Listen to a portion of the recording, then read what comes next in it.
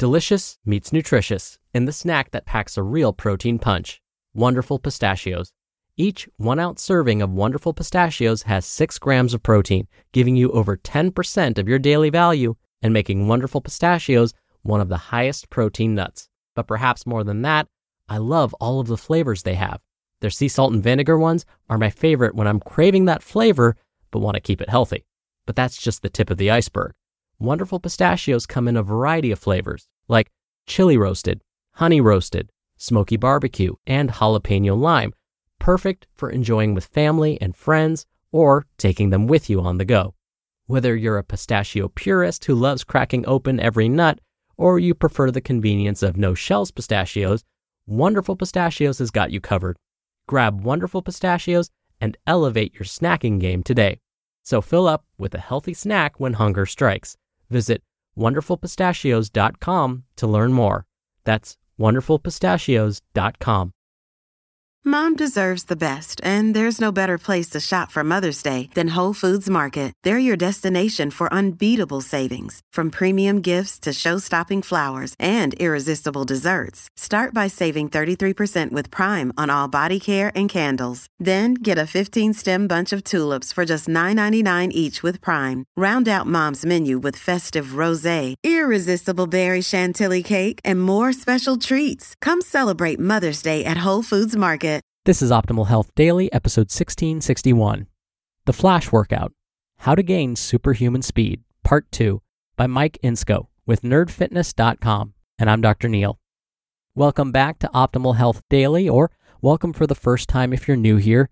This is the podcast where I act as your very own personal narrator and read to you from some of the most popular health and fitness blogs online.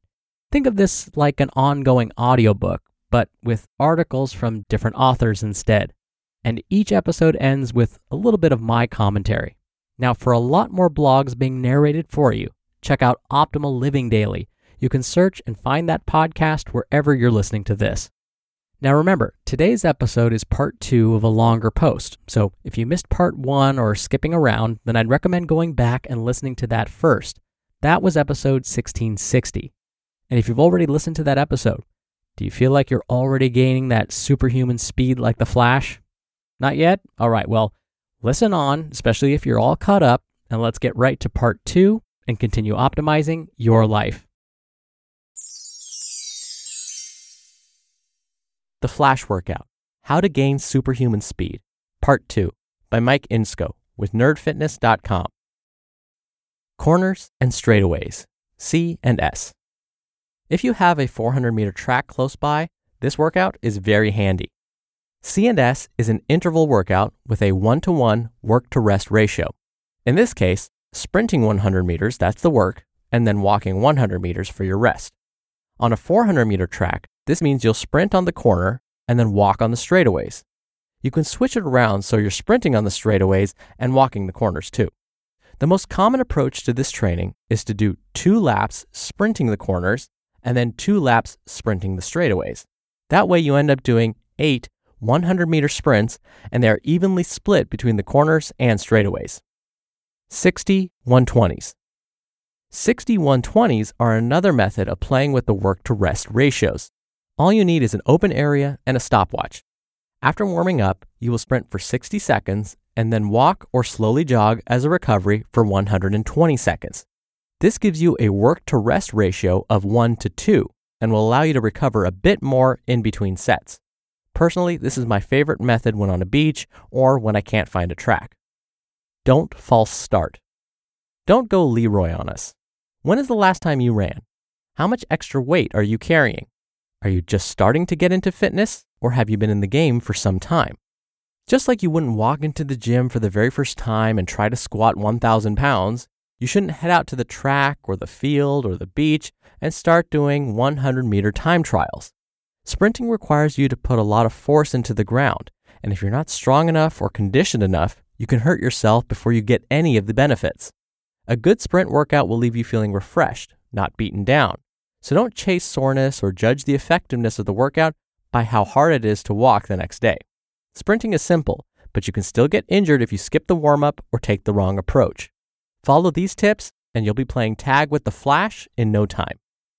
high intensity, low volume. Sprinting is high intensity. Please don't leap out of your chair and go do 15 sprints of 100 meters with only 30 seconds rest. That amount of volume right away is unrealistic and unsafe.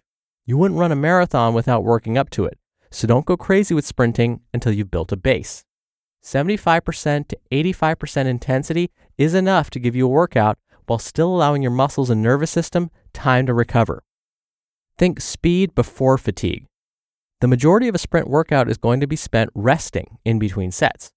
This is hard for some people to grasp at first, myself included, but is necessary for getting the training benefits. The longer rest periods allow your muscles to replenish the locally stored energy and your nervous system to work efficiently.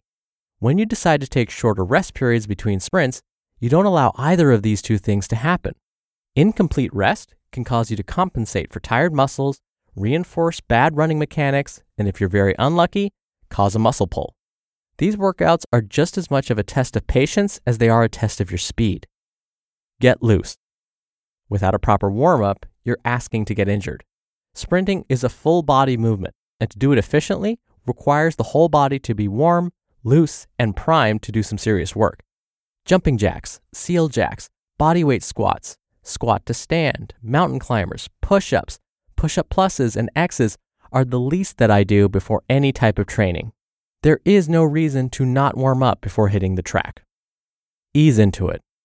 Jumping rope is a safe alternative if you're hesitant to jump into sprinting. It's low impact, but still plyometric, and a fantastic full body workout.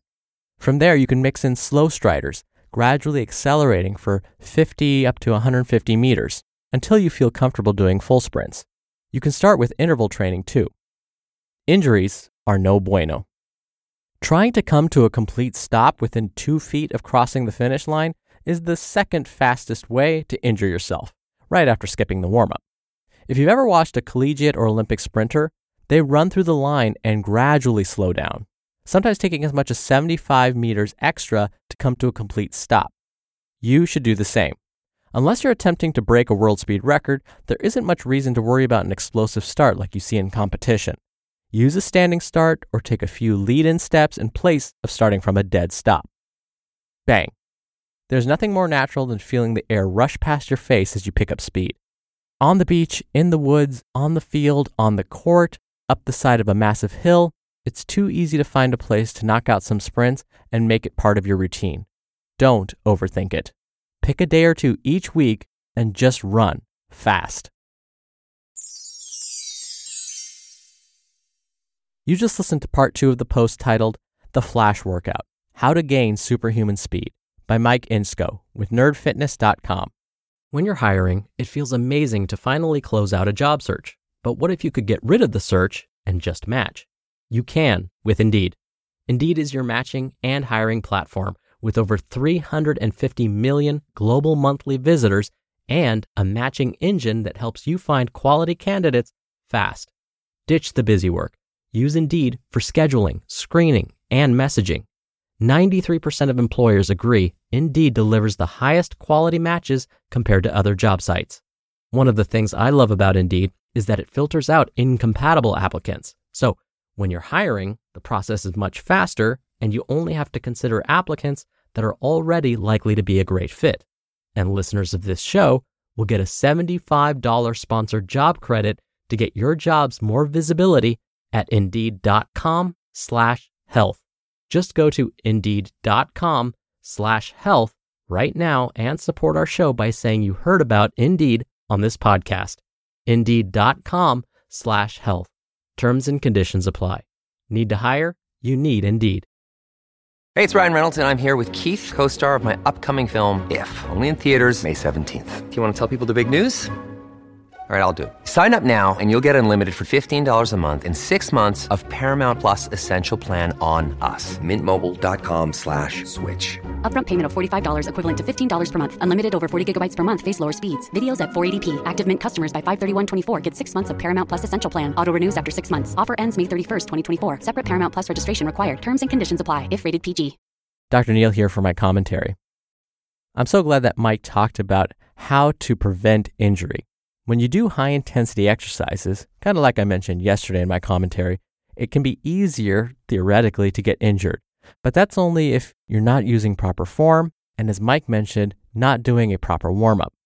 Even if you're going to the gym just to lift weights, or if you're doing body weight exercises at home, everything should be preceded by a warm-up. Always start with a warm-up.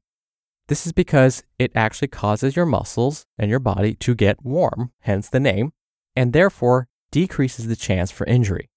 It's like preparing your muscles for the larger workout that's to come.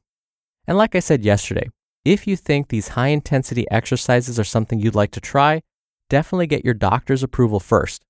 And if sprinting seems too intimidating, well then instead, walk as fast as you can for 100 meters, and then walk slowly as your recovery period, and then repeat. Walk as fast as you can for another 100 meters, and then walk at your normal pace for your recovery period. The goal is to get your muscles to work in a unique way, a way that they're not used to. But this all needs to be done safely.